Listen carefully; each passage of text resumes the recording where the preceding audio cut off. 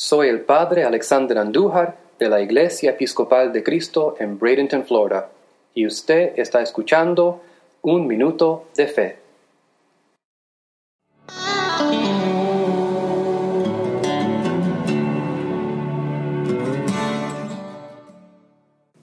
Vengan a mí, todos ustedes cansados de sus trabajos y de sus cargas, que yo los haré descansar. Todos los días caminamos por ahí con cargas pesadas. Podría ser el estar luchando con nuestras familias o por la culpa de nuestros pecados. No sería extraño que camináramos jorobados por la inmensa carga que llevamos sobre nosotros. Pero de todas, la carga más grande que llevamos es la búsqueda de la verdad, la búsqueda de Dios.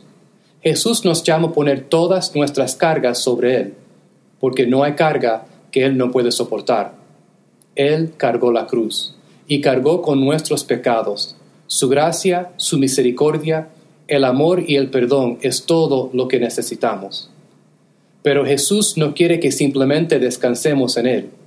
Él quiere que tomemos su yugo y trabajemos con Él construyendo el reino de los cielos. Hoy tomemos un momento para entregarle a Jesús. Gracias por escuchar este episodio de Un Minuto de Fe. Y que Dios le bendiga en el nombre del Padre, y del Hijo, y del Espíritu Santo. Amén.